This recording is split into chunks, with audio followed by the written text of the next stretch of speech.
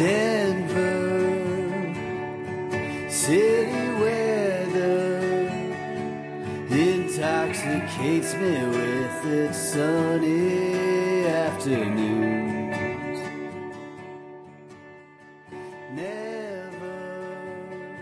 And stuff as it pertains to Denver, Colorado, the most bovine-friendly city between Commerce City and Bible Park. My name is Josh, and I'll be your host tonight. At least I'll try. Tonight, we bring you Killing the Cowtown, depictions of Denver in film, literature, and music. And get this, we're recording live before an audience in the Denver Film Center's Henderson's Lounge. Don't believe me, audience? Little noise. You hear that? We're not lying. And we're streaming live at denverdiatribe.com. At least we hope so. But the people that are trying to listen there don't know anyway. Still, hot damn. We really got our shit together for this. We've got co-hosts Vanessa, Joel, and Ron moderating panels with notable locals from luminary orgs like Open Air 1340, the Onion AV Club, and Real Social Scene, to name a few, all trying to dissect the cow in Denver. We've got musical guest C1 from Food Chain and DJ Leland, and we've got love and hate from audience members. Before I introduce the panel, we need to send a huge thanks at the top to our sponsors, Denver Film Society, Free Speech TV, Novo Coffee, and Blue Channel. Now, handing it over to Joel, whose panel of nerds will try to deconstruct the Denver music sound. Joel? Hello? Have a little musical intro.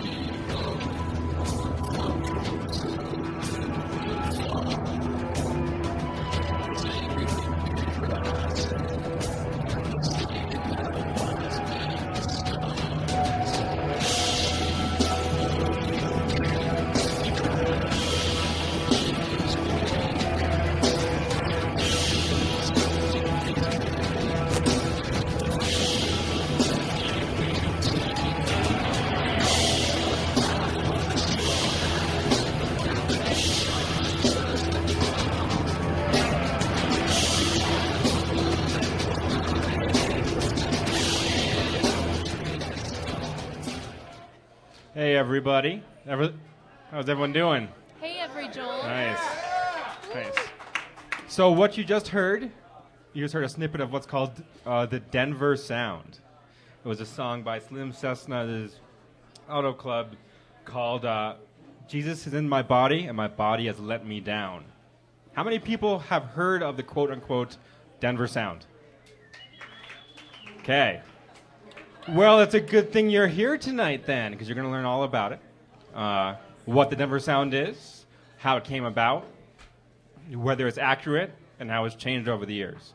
Now, I don't know the answer to any of these questions, but I have some people here who hopefully do. I'm going to start down at the end of my music panel with Tom Murphy, historian by training and longtime Westward music writer. He's played in bands like Dark Orchid, 900 Ancestors, and is currently with Pythian Whispers. He's also working on a book right now about Denver's underground music scene from 1975 to the present. So everyone say hi to Tom. Hey, Tom. Hello. Next we have Alicia Sweeney, Denver's longtime indie radio sweetheart. You can hear Alicia on Colorado Public Radio's new music station, Open Air 1340 AM, Monday through Friday from 6 to 10 a.m. Everyone say hi to DJ Alicia. Hi, guys. Hey, Alicia. Yeah. Thanks for having me. Finally, we have Matt Schild, music writer for the AV Club, formerly editor of the online music magazine Aversion.com, and bassist in the local band Morning Clouds. Bassist. I knew I was going to say bassist. We were talking about it. You really know your no, it's all stuff, coming don't back. you, Joel? Who is this guy on the music panel? I can't even say And bassist. this is why we Yes, have a Cowtown. this is why that we have music experts and not just me. So you guys, anyways, the Denver Sound. What is the Denver Sound? I didn't know this existed until I talked to you guys. So someone tell me what the Denver Sound is. Do you want to start, Tom?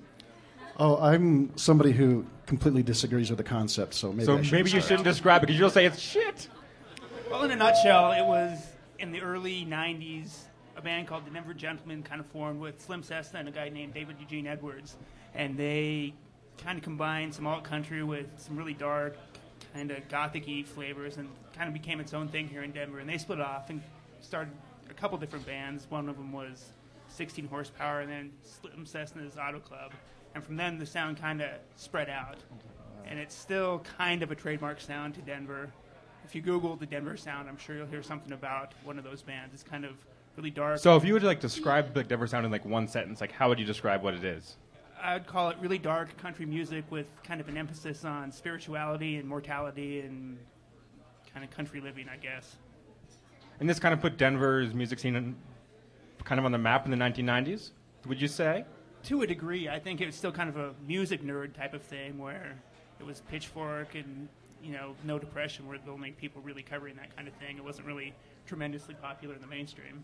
So it was really this kind of separate thing. More or less, yeah. It's all part of the underground, I would say. Some people think that the Denver sound is like jam bands, and you're like, okay. Some people think that it's punk rock bands. That's the Boulder sound. Yeah. But the Denver that I've supported over the last decade plus and going to shows to are an eclectic mix of bands that you would just consider bands from the underground, whether it's an electro rock group or an Americana group. Mm-hmm.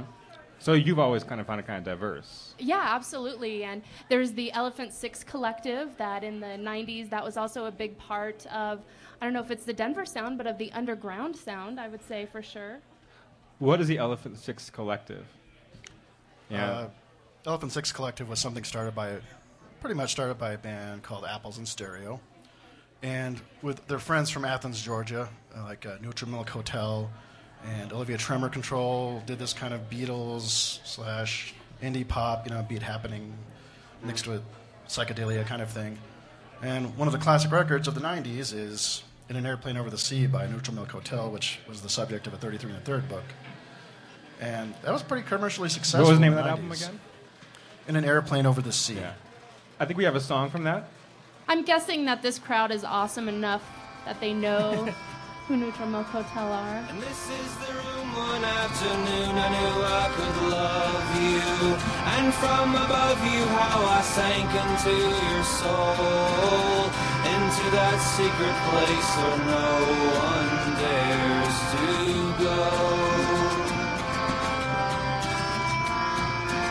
And your mom would drink until she was no longer. So, it sounds like all three of you guys are willing to admit that there isn't just one quote-unquote Denver sound. And the question that I think that we talked a bit about before this was, why does Denver have to have one sound? Why? You don't talk about the New York sound or the Los Angeles sound. You identify places with these big, vibrant music scenes, have all sorts of things. Is it something about kind of Denver's kind of lack of a good self-image that says, well, we have to define ourselves as the jam band scene or this kind of Americana gothic thing going on? Well, I think it's because there's not really a big entertainment industry presence here in Denver, whereas in New York and LA and places like that, all the different bands kind of bubble to the surface and get attention. Where, for Denver or Seattle or Omaha, there's been all these regional scenes that are kind of compartmentalized or something like that, where the national press zones in on just a very small part of it and kind of makes it a caricature or a really simple representation of what's going on at the time. So journalists are just stupid. Pretty much, yeah. Okay, And we can get behind that. And lazy. Let me add lazy. Very lazy. clearly Yeah, lazy. So you guys would kind of agree with that too? That is just because that is just folks reaching to kind of pigeonhole a city? Would you guys say that? Yeah, Denver, Chicago, as some of you may know, is called Second City for a reason. Yeah. And they don't really have that low self-esteem syndrome like we still have here in Denver. Nothing good could come from... I remember before I got into local music, I didn't think local music could come from here, or anything that good could come from here. Really? Yeah. And oddly enough, the first local band I saw was 16 Horsepower, and I hated them because they were country and I couldn't stand it. But I love them now. But I think a lot of people don't know that there's stuff from here that's interesting, and I think it's a matter of, that's what I try to do, is educate people on a broad spectrum of things to say there's a lot of stuff here. But I still think that the phenomenon still exists, that people in Denver don't know that stuff like, 16 Horsepower, which is an amazing band, happened. Yeah. Or Denver Gentlemen, like even less so. Or even Apples and Stereo. I talked to someone from New York who was like, Apples and Stereo's from Denver? This was 10 years or 13 years ago, and I was like, yeah, they're from here. What do you, stuff does come from here. Do you think it's changing? Do you think that people are starting to recognize Denver as a vibrant scene? And do you think actually the scene is changing and becoming stronger? Yeah, I think that a lot of music blogs that are online are supporting a lot of Denver bands like Tennis or Gauntlet Hair and Devotchka, of course. And so, yeah, it's helping to put us on the map a little bit. Although I was a little surprised that when Stereo Gum, which is a music blog, did a feature on the Denver sound, that they talked about Denver and all these great jam bands from Denver. And it was really confusing to me because that's not how I characterize my Denver. Well, do you think that's just because the part of the perspective of whoever wrote that? I mean, if I was going to write about the Denver sound, I wasn't going to try very hard. Right. I would probably write about the punk rock of the 90s and stuff that I grew up listening to, and wouldn't even think to mention jam bands. I think that's kind of a writer bias more than anything else. Right. So what it seems to me like what you folks are saying is not a problem with the music scene here. It's a problem with people like us, the tastemakers and the journalists who just aren't kind of peeling back the layers well enough to actually find what's really going on. And I think kind of speaking to that, the last few minutes before we have to wrap up, I wanted to kind of throw it open to you guys and recommend a few local up-and-coming bands that you would recommend. And Matt, I want to start with you. Okay, the band I'd like to recommend would be Sour Boy Bitter Girl from Fort Collins. It's kind of the vehicle for a singer-songwriter, but he's got a pretty crack band behind him. He's always got different people playing with him, but they're always really great musicians. And I mean, they can get away with music on the strength of their music alone, but he's also a really strong lyricist, and he writes these really complicated, almost concept records that, you can peel back layers and layers and layers of and keep listening to for a real long time.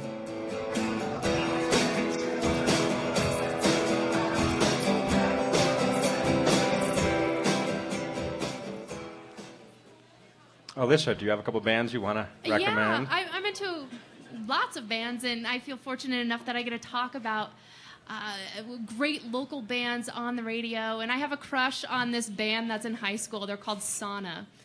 And the thing that amazes me about Sauna is they make this great music, and they're only 17 years old, so they have their whole musical career ahead of them. And I just feel like these guys really get it, and I find their pop music pretty charming. Are we going to take a listen? They have a cute song called Glitter Party, and oddly enough, their first show was at Bar of all places. But yeah, not even old enough to. I was there.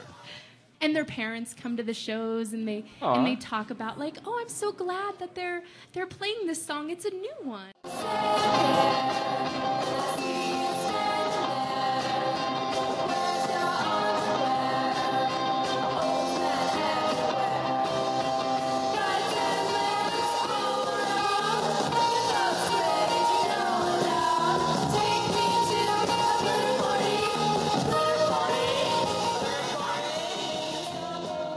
I just love the surf rock sound of that song, and the dual girl harmonies in it, and there's just a lot of charm, and especially seeing these 17-year-old kids up on stage is pretty great. In fact, they got to open up for B-52s when B-52s played at the Ogden in November, which is incredible. That's so cute. Yeah, absolutely. Do you have any other recommendations? Yeah, I also like this band that's been around in Denver for a long time, and they used to go by the Love Letter Band, and they're called Bad Weather California. And this is a band that I've been a long-time cheerleader of, and just within this past year, they signed on to Family Tree Records, which is a national indie label, and I'm just so happy for them because I hope this puts them to a point where they can just do music full-time.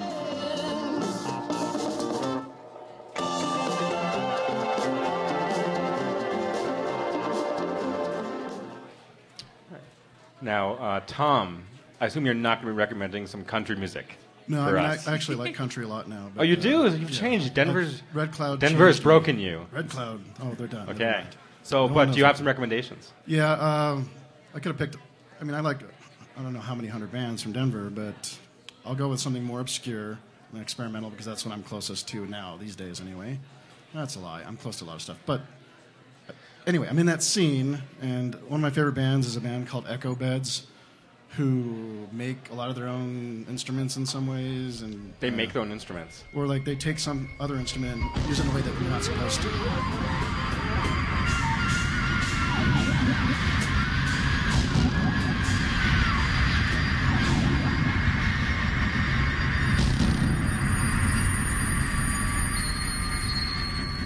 And what venue would we see them perform at? Oh, you would see them at like Rhinoceropolis or the Mercury Cafe. I mean, the Sonic Club doesn't really tell you how visceral it is. It's a very physical band. It's not just this weird noise coming at you. They're kind of scary, actually, and which is why I like them. They sound a bit scary. 'Cause I play scary music Yeah. too, so that's why I like them a lot. And the Kevin Costner Suicide Pact, one of my favorites. They started out as a pop band called Fellow Citizens out of Boulder, like indie pop, and their side project was this really bizarre, evolving ambient guitar band, and no synthesizers involved, just guitars, and you can't tell.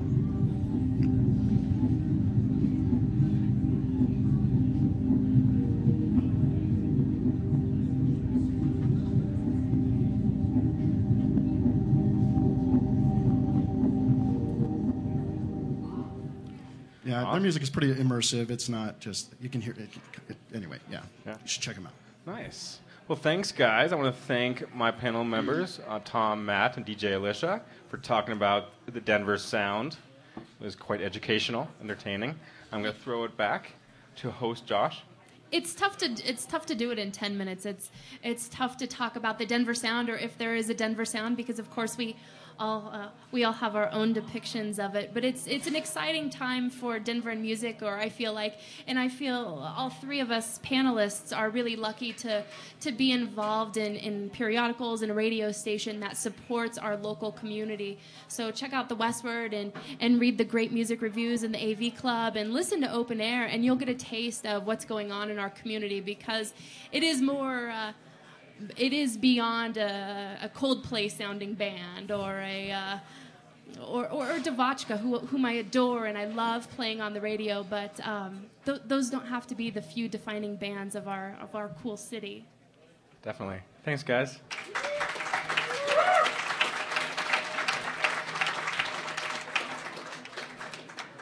Good evening. Anybody here ever been to Colorado? Warm welcome. More importantly, Denver. Nothing I said. Nothing I said. Man, I think to you. Here I am alone in an airport bar. Why? I guess 'cause I don't own the car. It's Valentine's Day. I'm returning home from Berkeley. Ain't a damn thing none of y'all can do to hurt me. Unsober layover in Denver. The waitress could smell it the minute I enter. There's 7 shells losing their soul in here. Sporadically placed among scotch and beer. But there's one woman in the back left corner who looks like she could really use some support. If only I could muster the strength to be a friend. Who knows how this adventure could end? Bend me up, slip me the tongue, shoot me down, cut me loose, bury me and piss on the ground. So can't help but wonder what's over yonder. Don't know if I can get down for too much longer. Everywhere I go, I find at least one, and I bet it won't die till the travel is done. For as long as I run, my heart holds a gun up to the side of my head, right and die for the gun. Nothing I said. Nothing I said. Man, I think to you.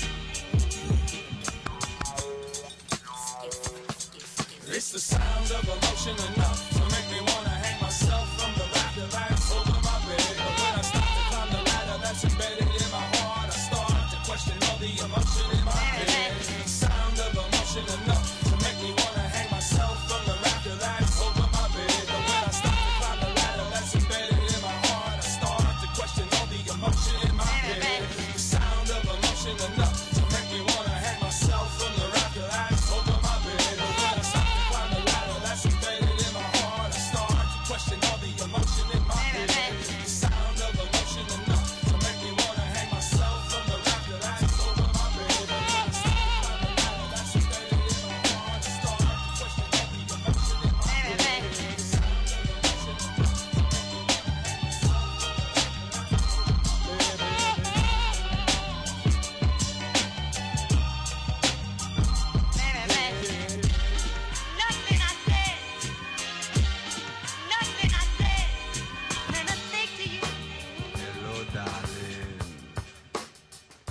been long for me.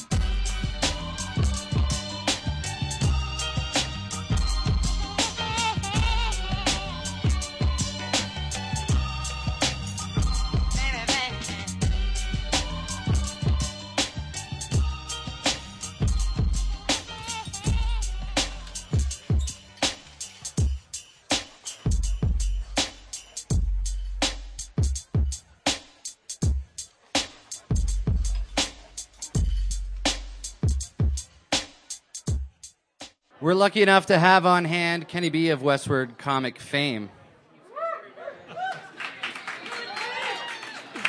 His depictions of Denver through his art often take stabs at public figures and lambasts Colorado culture, if there is such a thing.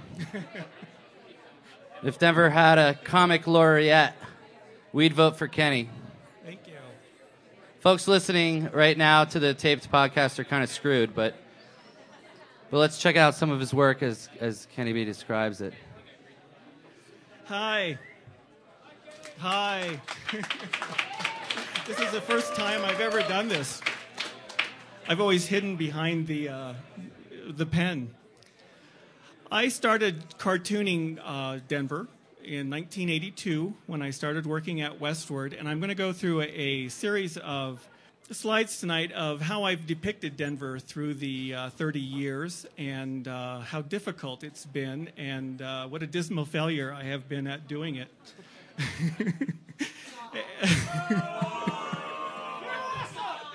I've always, oh well, we'll get on with it. This first slide is in 1983, I didn't really know how to draw, so I thought if I drew everything, no one would notice. And so this was I lived close to this intersection, and I was fascinated with it.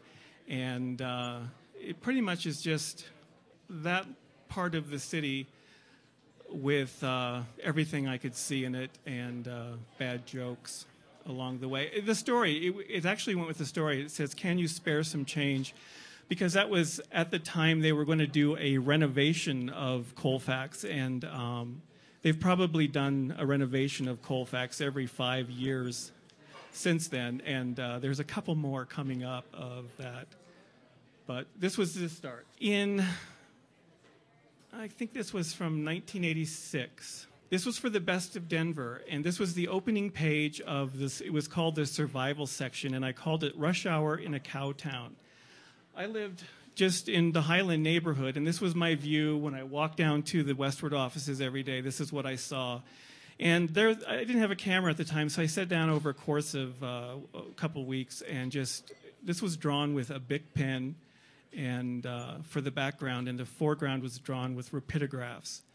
And kind of keep this picture in mind because the next series of slides relate to it. In 1994, I was asked to draw Denver by a community orchestra, and they would set it to music. So I thought, I have to depict Denver as musicians would see it. So I thought, what I'm going to do is draw it like music, and I will, for all the people, pedestrians, bicycles, and cars. Those were the notations, and those were for the staffs. They asked me to do 6 drawings. I called it for a suite for cars, but this was the 6 drawings that I did, the next slide. And I drew it like sheet music. And this is like Rush Hour in a Cow Town, but only with staffs, with those notations of cars. This is the Valley Highway. Downtown, Coors Field is over here. Elitch's. Staffs going up for the buildings downtown, for the roads, and those notations were on there. And the 6 drawings is divided into 6 things. I finished this thing and I thought nobody besides me knows what this mess is. So I redrew it for what it looks like for real. And this was an update of the Rush Hour in a Cow Town, but I actually put cars. And this kind of shows the progress, the difference between 10 years of drawing. This is much tighter. I learned how to use a pen in 10 years. Several pens, actually. And those were the 6 drawings. Sadly, the orchestra broke up right after this because they hated it. They tried playing the music that I had written, and it was really noisy. It sounded really interesting, but half of the orchestra just wanted to do Mozart and stuff that they were familiar with. The conductor was pushing them too far with the project, but it was fun for me. It really it took 4 months to do the drawing, but it was fun. Other ways this is Colfax again. This is the mid-90s, and I went on a motorcycle with Robin Chotsnoff. She wrote about Colfax, and I just sketched. And this drawing was just sort of a amalgamation of what Colfax is from my day on the street. Mostly signs, old homes that had little shopettes built onto the front of them, all the way from Aurora to Lakewood. And then every time she stopped, it was always at a street. She was interviewing somebody, and I would just draw characters. And so I did this thing next to it, and I called it Hairstyles of Colfax. And it was just at every street, it was I picked a person and I sketched them, and they sort of were parts of the illustrations for her story. And we had done it because it was the 40th anniversary. I mean, I don't know what anniversary. It was another renovation plan for Colfax. I don't always depict the city, the material city. I pick the characters in it as well. And I've used Welly Worcester was Wellington Webb, and I was sort of comparing him to Willy Wonka. And instead of making candy, he was promising everybody all these projects, and then his campaign chest was huge, and he didn't need it. He was so popular, but he was just collecting all this money, passed all these bond issues that made people who had money in Denver very rich. And so the rest of the cartoon was just, I rewrote the song The Candy Man with different lyrics to express this. And that's his wife, Wilma. I showed her as Evita before the crowds in another cartoon. With Bill Owens, I took a different sort of stand on him. I didn't use famous movies or anything. I depicted him as sleazy characters. The way he dealt with education funds, I depicted him as a person who defaces books in the library. And then I said that Denver was such a sexy city, it forced him into divorce. And here he is as the love gov, entertaining at the governor's mansion. Many other characters, John Caldera, Independence Institute, had to depict him as a drunk who's always shooting off his mouth, and then our lovely governor as the St. Pauli girl. Oh, you can't see this one too well. This was one of my most dismal failures. It was the Colorado Rockies, and I love baseball cards, and I wanted to. At the same, I would do this, it was all this explosion of fashion designers in Denver, and I thought I'm going to draw baseball cards, but instead of drawing the Rockies, I'm going to draw them in dresses of Colorado designers, and I call it the Colorado Frockies. And so there was a different frock every week, and I did like the 36-man roster or something. But they're all there, and it was a dismal failure because people who love sports thought I was making fun of their heroes, and all the dress designers were pissed off that I didn't draw their dresses right or use the right colors. But I had to use a lot of purple because that's the Rockies' colors. And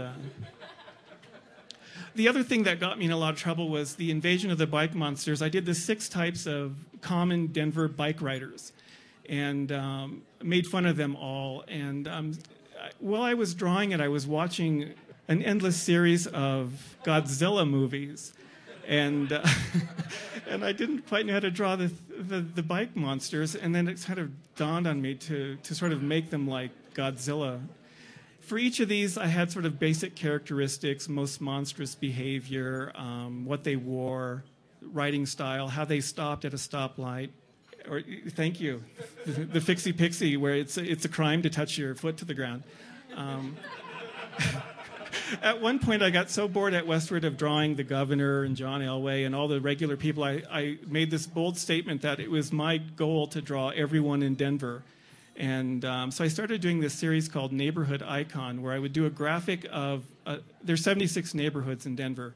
So I would do a graphic for the neighborhood for a T-shirt, and then I would pick a person to do a bio. And it took, some of these took 20 hours, and it was, I only got 12 of them done before I almost had a nervous breakdown. And so I switched it around to the next project, was where I did seed packets for the different Denver neighborhoods, and this is Capitol Hill, Cannabis Sativa,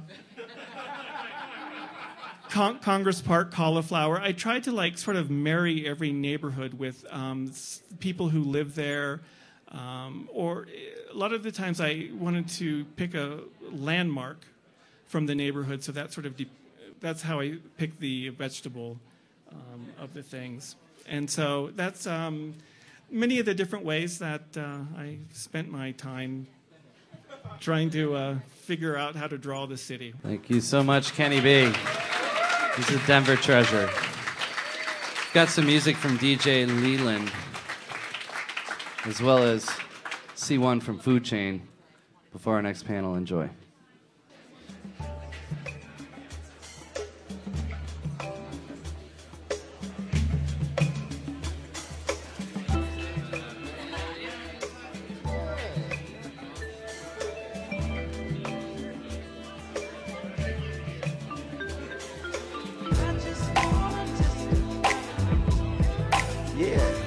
How y'all doing?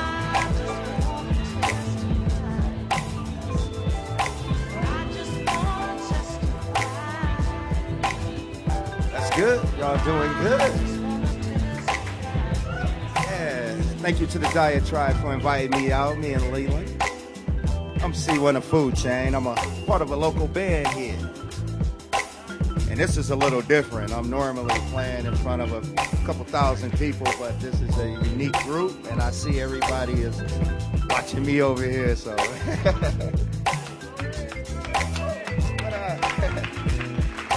A little shy, but it's okay. It's okay. And Lee asked me to share this song that we did on our first album a couple years ago. We're fairly new, and it's a verse I wrote, and it's called Testify. And I was just basically just testify or witness to what's going on in the world today, you know? And I'm still a little nervous, but waiting for my cue there, and then I'm just gonna go off, you know? I hope y'all can keep up with me, you know? And check this out. I swear to tell the truth and nothing but the truth. May God guide me on the stage. Cause living life here is hard, so I struggle for you and go hard. It's a cold world and most of us scarred. We products of oppression living under primitive laws. In the barrows, in the ghettos, worldwide. It's large, witness the crimes committed against us. Who can we trust when they plotting to control and destroy us? We the future, there's hoping I can see it in you. Yes, we can, I can see it in you. Spitting truth to power. I'm a threat, so they watching from the towers. And I'm waiting for these cowards, looking forward to the hour when we stand before the one in his court. I testify against the wicked rulers and they source. Deal with them just, and God we trust. I'm holding on the truth for witness in this lost world and here to warn you. Yeah.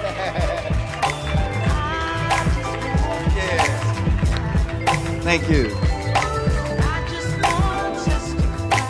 And if I had like 40 more seconds, can I say that without the music? One more time. Just spoken word.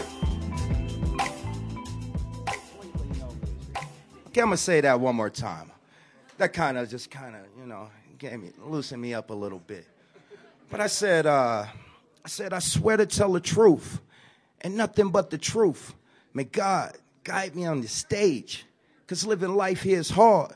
So I struggle for you and go hard. It's a cold world and most of us scarred. Products of oppression living under primitive laws. In the barrows, in the ghettos, worldwide is large. A witness to crimes committed against us. So who can we trust when they plotting to control and destroy us? We the future. There's hope and I can see it in the youth. Yes, we can. I can see it in you. Thank you.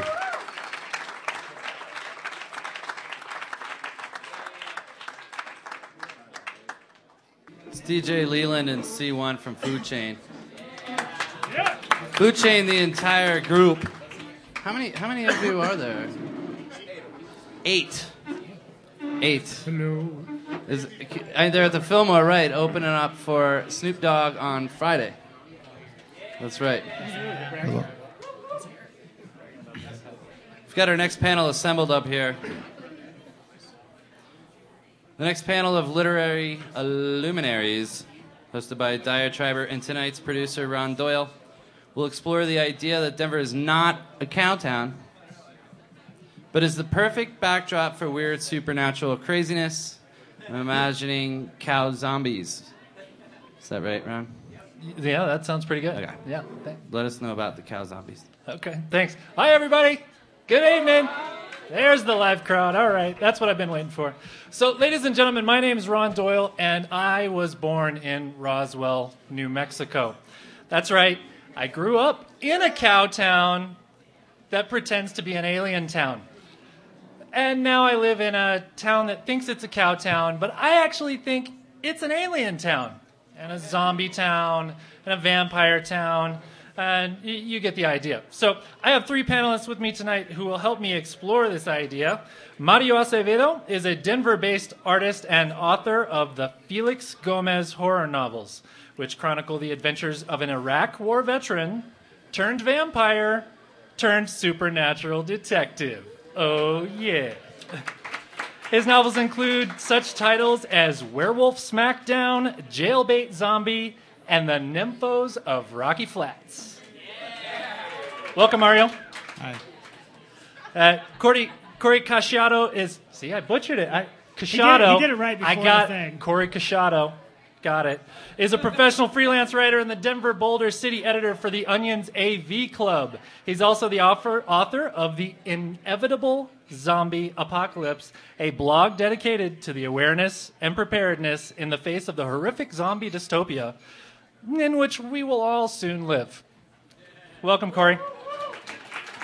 And Jared Jakang Mayer, another last name that I like to butcher, is a founding co-host and producer of the Denver Diatribe, technical director for this evening's event, video editor for New Hope 360, and host of the new free speech TV series Occupy the Media.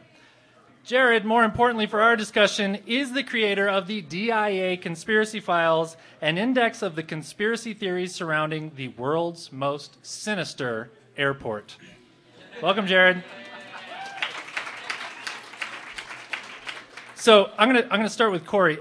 What do you think makes Denver such an ideal breeding ground for these sorts of supernatural stories? Stephen King knew this. L. Ron Hubbard knew this. What is it about Denver that makes us so weird? Well, I mean, we are weird, I guess, is the thing.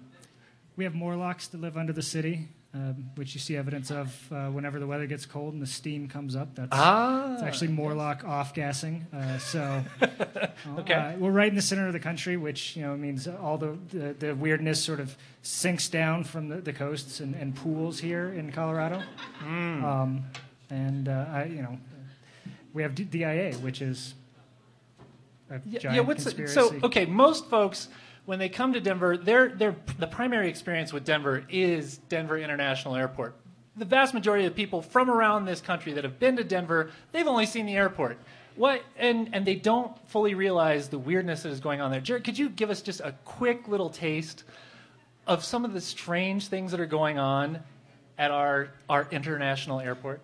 Well, I first got interested in the conspiracy theories surrounding DIA maybe 4 or 5 years ago because people here in Denver, they recognize the airport as just an airport, but you get outside of Denver, especially in the world of the internets, but also around the country, and DIA for many, many people around the world is known as the hotbed for various types of sinister conspiracy theories. And I examined this a number of years ago, like where some of those theories originated from, how they've morphed over time, and because it, as a story for Westward, still probably to this day still garners more traffic than anything. I said, well, I have to create a blog. Yeah. Okay. Yes. There's the web editor. The web editor has confirmed it. So I created a blog just to start just capturing all of these various theories as they've changed and morphed over the years, and now I'm now known as the world's expert of various DIA conspiracy theories. Of the fact that the airport is run by reptiloid aliens. Yeah, so it spans everything from you got to listen to this, folks. There's an underground base beneath DIA, underground military base, of course, where depending on your perspective is either there as a place as a concentration camp where they're going to keep people that the New World Order wants to exterminate, or on the other hand, it's actually a military base where all the world's elite is going to come when the world ends. Some people point to the 2012 Mayan apocalypse. Other people point to other things, and then other aspects of the airport. People think it's like a Masonic conspiracy. People point to other things like they point to mostly the artwork in DIA as evidence that this is actually a place where aliens built this and are going to use this as a landing strip. But I won't get into too much of it now, but it all comes back to the artwork around DIA, specifically the murals inside the main terminal. And now, since we've been blessed with the wonderful and beautiful Mustang sculpture sitting out there by the late Luis Jimenez, which has earned so much ire. But when I saw that, when it was being erected, and I was out there at the actual dedication ceremony with it, when then Mayor Hickenlooper was dedicating, and I said, this is going to keep me busy for a number of years. Okay, so Mario, tell me, why did you decide that your main character, Felix Gomez, was going to... Why he set up his office in Denver? I mean, why not New Orleans or London or even Chihuahua, Mexico, for that matter? I mean, you know lots of different places. This is not traditionally known as a supernatural place where people would come for his help. Why did you choose Denver? Well, let me say, first of all, thank you all for being here tonight. Give yourselves a round of applause.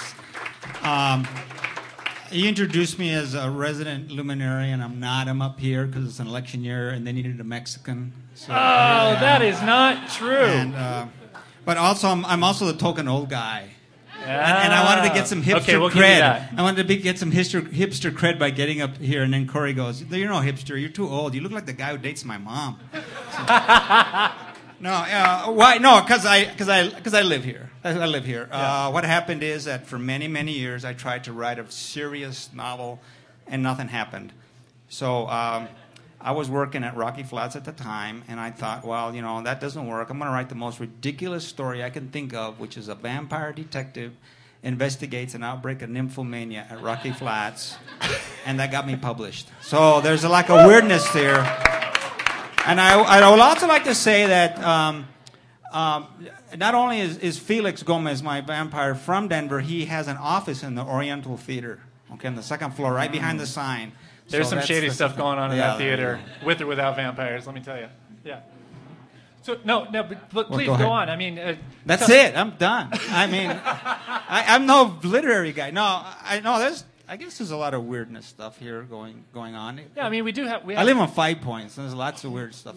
Plenty of weird stuff in 5 Points. And we've got Rocky Flats. We have the whole theory that Denver, if Washington D.C. were to fall, we would become the backup capital. We've got all sorts of biotech companies. We have so many. Well, there's Denver's a lot of paranormal people. What would you call them? Enthusiasts here. MUFON, the Mutual UFO Network, headquartered here in Colorado. I've interviewed several people from that. Very, very nice people.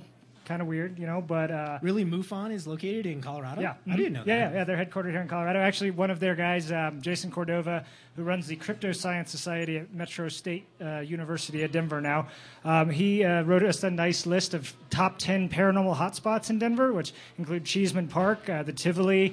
There's a building on the CU campus that's haunted. So, we've got... there's Bigfoot. We have Bigfoot here. Do you all knew that? There's Bigfoot in southern Colorado. So ghosts, I didn't know Bigfoot, this. all this, just right here in Colorado. You don't have to leave the state for any of your paranormal needs. Perfect. Okay, so what about in literature? Because we've got Stephen King, who obviously loves Colorado. I mean, he wrote The Shining, and the inspiration for the story was the Stanley Hotel up in Lyons. in the Stand, he made it the motherland where all the people that were good and just in the world, they all 5 points is good and just. they all left to 5 points and to Boulder, made it this mecca. What do you think makes Denver a great locale for literature in general? I mean, there's On the Road too.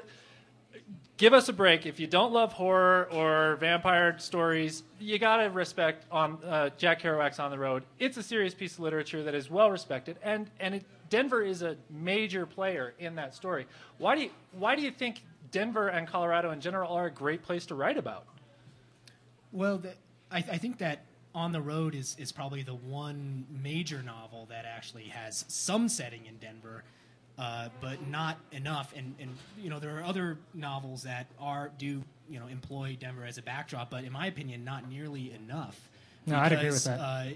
Aside from any conspiracy theories or vampires at Rocky Flats, I've always found Denver's neighborhoods, Denver's history to be just as much of a wealth of storylines and plot lines and characters as New York or New Orleans and other places. So I don't really think it's necessarily gotten its due. But if through paranormal and supernatural activity and post-apocalyptic nonsense, if that's going to be our backdrop, then I'm all for that too. Okay, all right. So we're talking literature here, but how realistic? We're running out of time. I just want to ask. I'm going to go one person to person. Do you really believe any of this stuff could happen, Mario? Of course. That's why I write Corey? about it. Zombie apocalypse for sure. Do I believe in all the DIA conspiracy theories? That's not a question I ask myself when I'm chronicling the mythology and the folklore around DIA. I wouldn't want to ruin the fun. Okay, all right. Well, thank you very much for joining us this evening. If you want to learn more about this weirdness, you can find Mario at marioacevedo.com.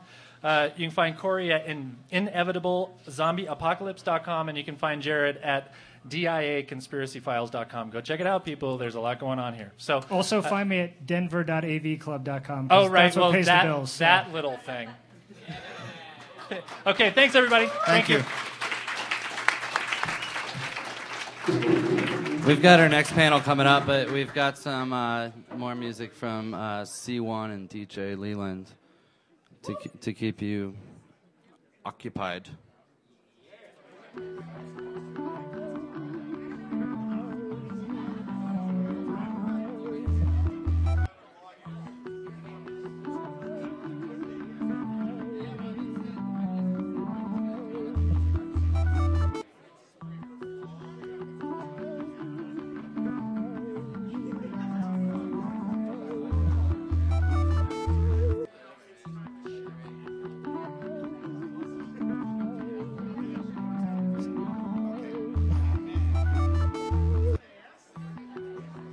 On a more humorous note, I got a little story for y'all. I forgot my coat. She could have been my baby girl, but I guess it wasn't meant to be. Now the time we spent it plays back is just a memory. I know that you remember me, how we met, that's right. You was chilling with your girl and I was coolin', yeah, it's all for the love. Friday night, I'm feeling fresh, so clean. In the city on some beer, stumbled on this pretty bean. What a scene, a heavy dose. I had a toast, the empty glass out the door, and man, forgot my coat. Forgot my coat. Pretty wild, that pretty. Forgot everything, you know. I was just like, whoa. It's been about a week or two, back and forth texting, impatient when I get to see you next. So when you get back from Texas, word, that's the plan. But I forgot to ask the question, did she have a man? Before I know it, we in the club and it's dirty dance. I'm digging her, she digging me, her eyes so beautifully watching me. I told her, you in the presence of royalty. What a night, a good time, and ended peacefully without a kiss. I stepped off, feeling that. Can it be? Can it be? Can it be? Can it be? Can it be? Forgot my coat. Even wild.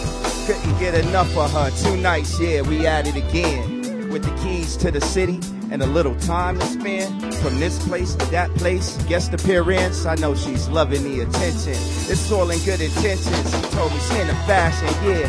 I'm into music, it's my passion. Now we vibing on a level that's way above the average. Imagine we had her pad, I'm crashing. Kept it in my pants, yo. I respect her asking. She asking. She asking. She asking. She asking. Got my coat. Pretty wild. True story. Then it was just a little bit of dancing, you know. Still haven't got a kiss yet, man. Whoa. But I'm thinking, right, that she may be the one. And I'm like, man, don't know. Everything's going smooth. I thought, yeah, too good to be true. Am I caught up for the moment? Cause all I see is you. Should I count my kisses? Is it something bothering you? I kind of felt when you left it was the last time seeing you. I'm catching my breath. Yeah, I peep the rest. It's him. I got to move. Yo, I'm feeling my best. I appreciate your time and I wouldn't take it back. So I put it in a rhyme and I just look back. Got my coat. I got my coat. I got my coat. I got it.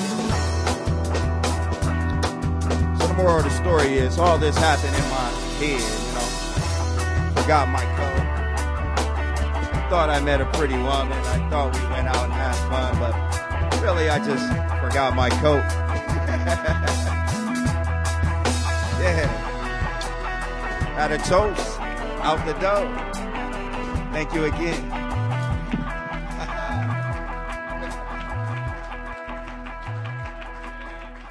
We do want to say that Donnie Brooke, Writing Academy, was supposed to be here as advertised, but couldn't make it. So, sorry if that's what you came for. Our final panel tonight, moderated by our fickle wench, our co-host Vanessa Martinez, considers reflections of Denver on the silver screen, which is appropriate to our venue. Right, Vanessa? Clearly, yeah, that was obvious. Enjoy. There's this bike race in Colorado. The hell of the West. Right. I don't suppose they told you anything in Denver about the tragedy we had up here during the winter of 1970? I don't believe they did.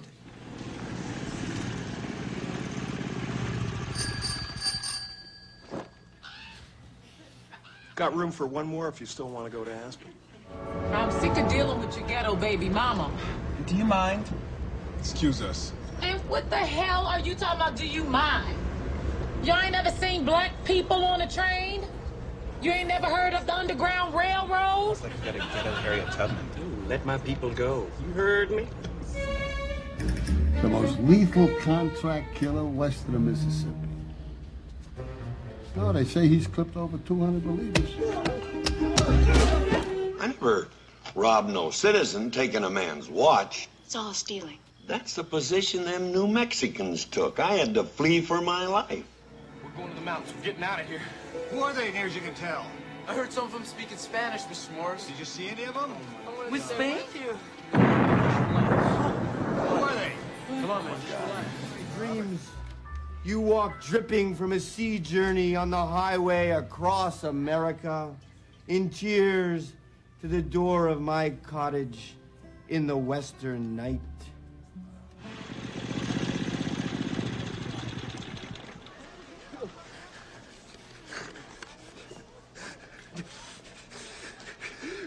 We're there.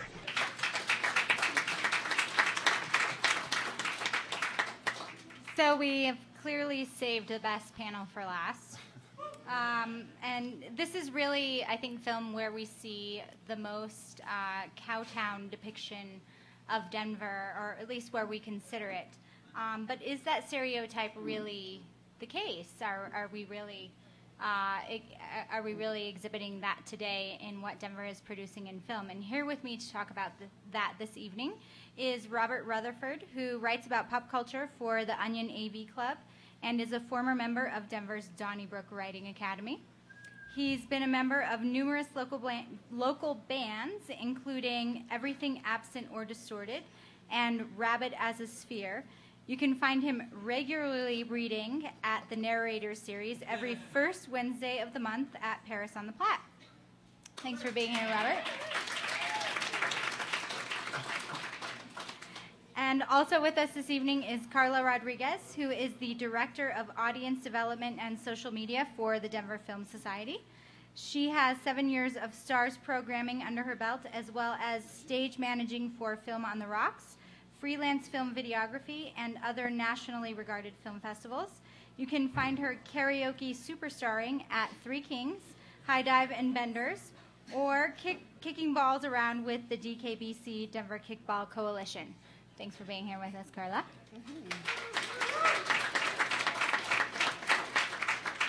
So clearly the clips that we watched tonight are films that most people probably have seen, if not that you've heard about. But one of the things that we started talking about when we discussed having a film panel in terms of depictions of Denver was two types of depictions in Denver, and it came about from Robert. And Robert, I want to ask you to explain a little bit about the difference between the aesthetic and the character interpretation of film, of Denver representations in film.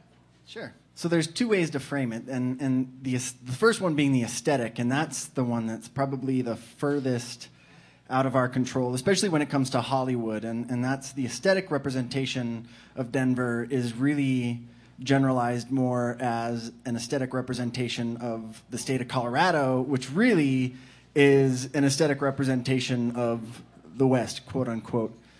And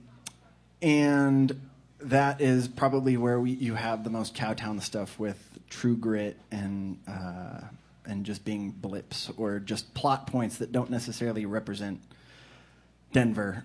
The character representation of Denver is probably a lot cooler and a lot richer, and that's where you have, I mean, generally in films it's used as a plot point, but we get to claim the beats a little bit. You know, there's an important part of that history, so any film that's been done about the beats, there's generally some mention of Denver, and that's pretty cool. And of course we have Red Dawn, like we represent for the nation like the beautiful loins from which all of our amazing values spring forth and are protected in that movie. Wolverines. Yes. And then of course I think as a direct correlation to the character representation of Denver is the amazing people who are doing film in Denver, producing film, making film, the amazing talent that has been produced by this town, actors, directors, producers, etc. So I think those are the two. Right. And that's the framework that we're working from this evening, is the aesthetic and the character. But Carla, you have a unique perspective as somebody who's been going around the country talking about attending other film festivals and representing Denver. And what do you see, what do you hear from people when you are on these trips, when you're at Sundance, when you're in New York, and you're talking to people about Denver film? Yeah, and I hope I don't go too deeply, too quickly, that's what she said, with this topic. But really what I've noticed is the outside world takes us seriously when we present our work. Skills like this and They Killed Sister Dorothy have won audience awards at South by Southwest. We just won an Academy Award. Daniel Youngie with... Everybody knows this, right? Saving the Oscar documentary short Saving Faith, which was locally produced, just won the Academy Award this past Sunday. So the outside world understands what we're about, and they love what we're doing. We have more of an issue with the outside Denver world taking the art community and the film community seriously. Yeah. Well, let's talk about those representations and actually as they present themselves in the art. Mm-hmm. So how does that work in terms of what we're actually, for the rest of us who aren't involved in it every day, watching? In terms of In terms of what the way that we're perceived and the way that that people are talking about us from the outside and what people are looking at from the inside. Well, question for both of you. Yeah, I mean, as you can see in the character depictions of Denver, of Colorado, we're a very scrappy, fly by the seat of our pants type of people, and I don't think that we necessarily want to lose that side of our personality. The other thing, though, is that we always win to Hollywood, to the outside world. And so when Denver does succeed at a film festival, or a band like The Fray does well, people love what Denver's doing. They want us to do well. We are the underdogs that everybody's rooting for. I think, though, at the root of it, we need to learn to embrace that within our own community. You look at a city like Austin, Texas, where their slogan is "Keep Austin Weird." The entire community is behind it. Robert and I were talking before the actual conversation right now about how, a soccer mom in Austin, Texas probably has an idea of how awesome the film community is there. But the typical soccer mom in Denver probably has no idea who Daniel Youngie or Alexander Philippe or the Mims brothers or all these great local filmmakers are, who they are. So it's really, I think that there needs to be more of a concerted effort to educate the Denver community about what we're doing. So I think maybe what I'm hearing, so Denver needs to overcome its own self-conscious image of itself. So one of the things that we've been talking about is this comparison to Hollywood. Or comparisons really to any other film community. And Denver has this tendency, right, to do this with everything. So we're always talking about, how good is our food scene really in comparison to somebody else? And we talked about this at our last live event, actually. We're always making this comparison instead of actually focusing on how genuine Denver is. So we have this problem, but we also have a very vibrant film community inside of Denver. So how do we correct this? Where do we go? I think because most people here, if I'm not right, want to see this move forward, but maybe we don't understand that we're really having this kind of self-conscious identity. The self-conscious issue is a big one and persistent. And I think in music, just as it is with film, I think that no one in Denver should give a flying fuck what people in Cleveland or Austin think of our music scene or our film scene or anything.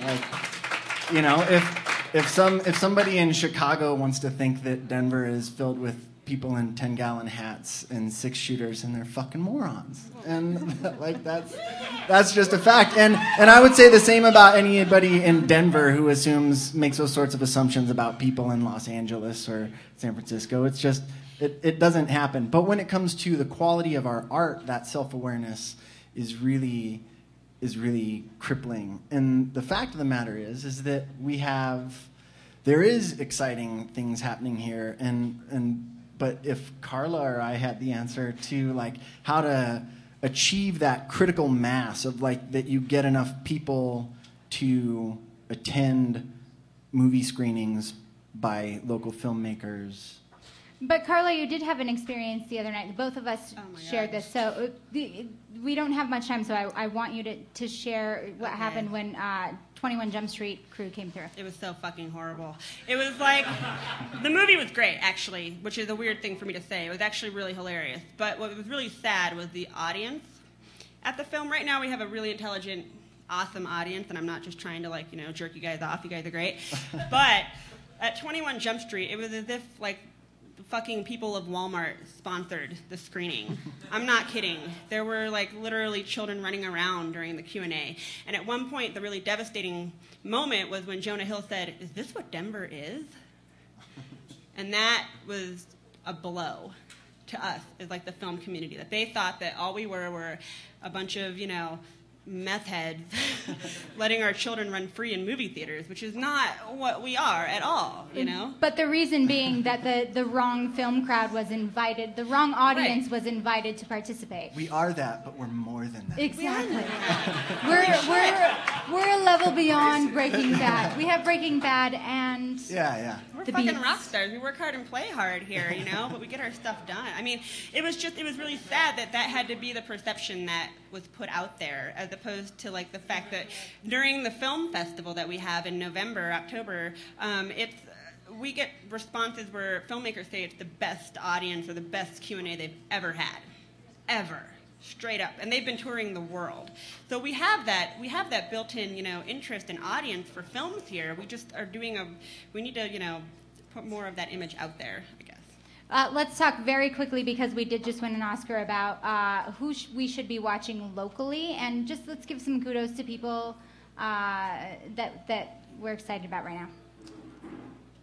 Well, on the smaller screen, but truly kind of making a big difference, there are the Mims brothers, and they've actually done some commercial spots for Denver Film Society for the film festival, and also the Nix brothers, who are filming local comedy and local music. They are doing some really exciting stuff. Yeah, and I love me some Locker partners, who are Emily and Mary Grace, and then also, obviously, Daniel Youngie and Alexander Philippe. And one who's a little bit more unknown, but I think we're going to see a lot from, is Benjamin Garst, who used to work with us here at the Denver Film Center, Colfax, doing concession, and now he's going on to do a lot of great things in terms of filmmaking. Mm-hmm. So I think maybe our overall message tonight is to embrace who we are as Denver instead of trying to reject it, and also paying a little bit more attention to what's going on locally, as opposed to being so celebrity driven with the Hollywood set, right? Absolutely. Yeah. And if Cuba and the Russians want to fucking come over here, fucking Wolverine, we're their ready. ass. Yeah. Oh my God. I'm actually really looking forward to this set, right? Because there's going to be a remake. Yeah. Yeah, I want to be an extra. I will be starring in that, by the way. We can be Cubans. Oh, awesome. Yeah, On it. we're Cubans. That's because we're ethnic. Yeah. All right. Well, thanks for coming and listening to our film panel.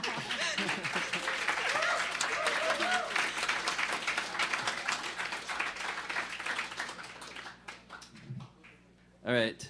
So this is the point in the night when shit gets crazy. As many may know, each week we love or we hate on something about Denver.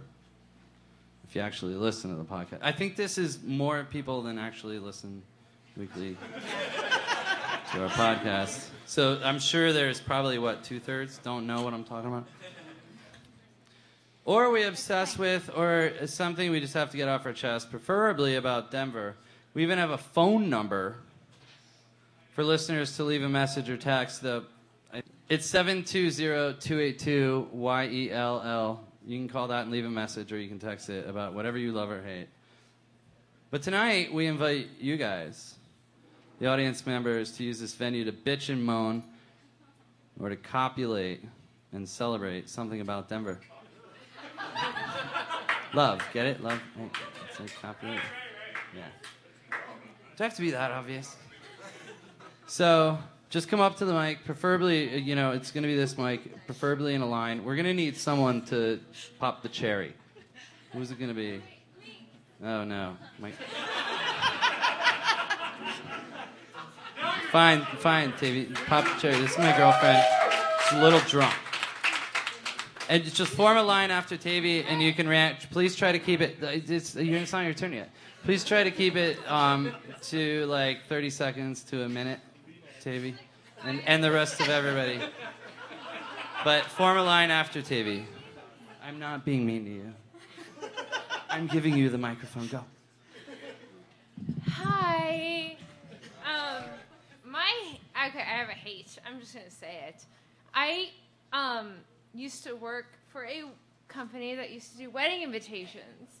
And I'm not going to say that person, but I'm talking about brides who call themselves Colorado brides. And I'm sure a lot of people in here are engaged and say, I'm a Colorado bride, and I don't care. But honestly, you guys are bitches. Because the Colorado bride, there are New Jersey brides, there are New York brides, there are Los Angeles brides, and you know what? vendors know what to expect from those brides. But from Colorado brides, you claim that you're laid back, that you want to wear cowboy boots with your wedding dress. That you're just like, I don't care. I just want everyone to have a good time. And I'm moving to the other side of the world, so I'm allowed to say this. But you guys suck. The women who claim that they're Colorado brides. So I just want to say, Colorado brides don't realize that they're bridezillas. Oh, God, this is embarrassing. Hi, everyone. Hey, everyone. My name's Eric. I don't have as much to say, but it was wonderful. I learned to drive in LA, then I drove in Las Vegas, Portland, San Francisco, and really a lot of states in between. And I just want to say merge lanes mean merge. They don't mean fucking stop all of a sudden and then wait for a spot for you on the freeway. They don't mean cause an accident. They don't mean freak out. They mean go ahead until the lane ends and then merge. That's all I want to say. Please.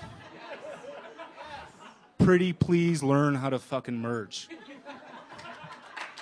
Thank you.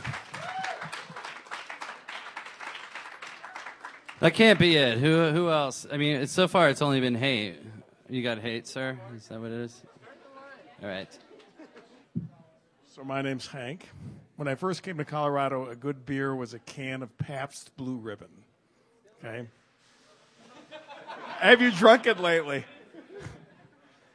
Anyway, we had a couple of downer comments. As a positive comment was Colorado is first among the world in craft beer, and I, for one, being a beer drinker, I'm thankful for that. So, life's too short to drink crappy beer. I don't have that much time left in my life, so I got a lot of good beer to drink yet. So.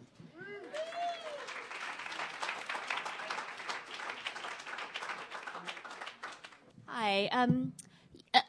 Do you guys know who Martin Van Buren was? He was the 8th president of the United States. I don't think he was from Colorado or anything, but no, he wasn't. He has an avatar on Twitter, and I actually ended up here because I follow Vanessa on Twitter, and she told me about that. Now, that's not him. But I was really psyched also that Marty Van Buren is back on Twitter because he disappeared for a really long time. And, I always talk with him, hi Marty, how's it going? Do you like cats? Oh, yeah, I like little kittens. And I don't like Mr. Hate. He talks about all the politics that was going on in 18 something. That he's back on Twitter, and I told him I was so psyched. I was like, "Oh my God, you're back on Twitter!" And he was like, "Oh yes, I never publicly supported women's suffrage, but I thought about it." So I went to another website, and then I came back and I was like, "Marty, is that why you're just a one-term president?" And he was horrified. That's all. I'm sorry, that doesn't have anything to do with Colorado.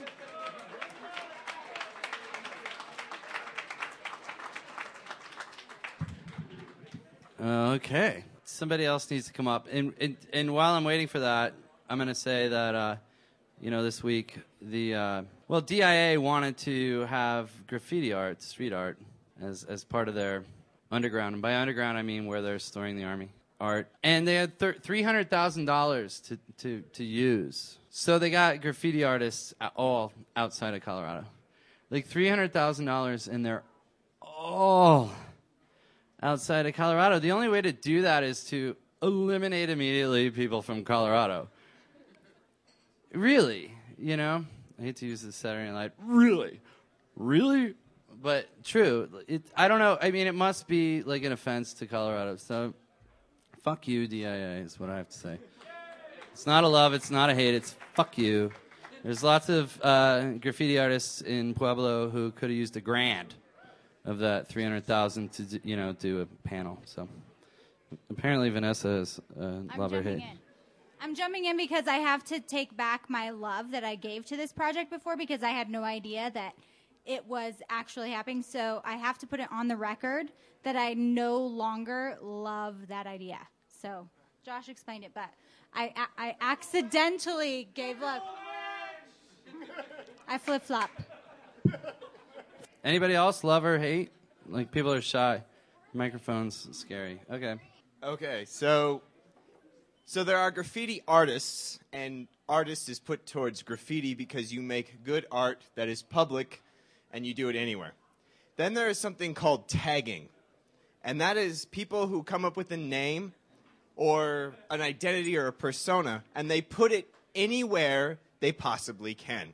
For those who tag, come up with something a little bit more artistic, and when you tag, think carefully about where you're putting your tag. If you are etching your tag into a men's room stall, it's not probably going to look very good. So what the fuck are you thinking by putting your name where people piss and it looks like shit? Okay? Seriously, for those out there who tag, I would seriously think about A, where you tag, and B, what your tag looks like, because some people's tag is pretty poor. So that's my hate. It's nothing against Denver. It's pretty much national. But for those in Denver who are listening, think about what you're doing and how you're putting your name out there.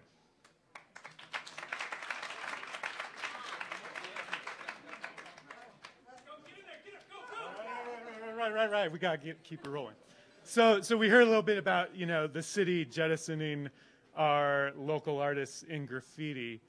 I just want to bring that to Mario. We heard from Mario tonight, and I think there's no better book for One Denver than The Nymphos of Rocky Flats. So I think that needs to be campaigned for stat. I don't know what the selection process looks like for selecting a book, but support Denver artists. Come on. I mean, Hancock, nominate Nymphos of Rocky Flats for the next book that all of Denver reads.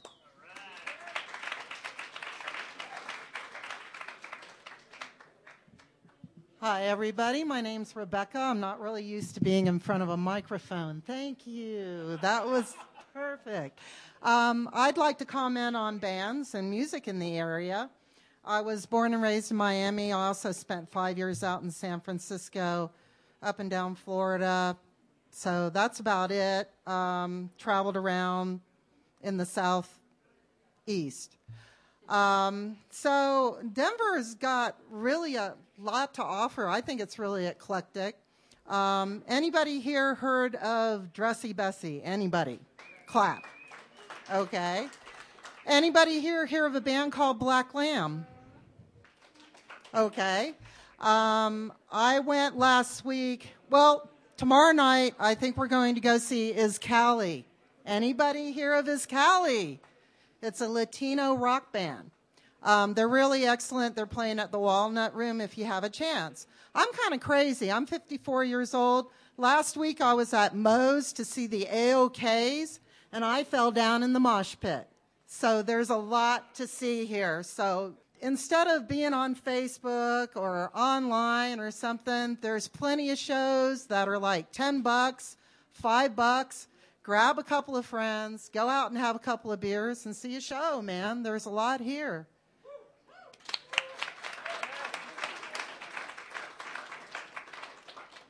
Anybody else? I mean, we want to be, open. So I know there's somebody sitting on their seat. It's like, maybe if he nags enough. All right. Jared's giving me the...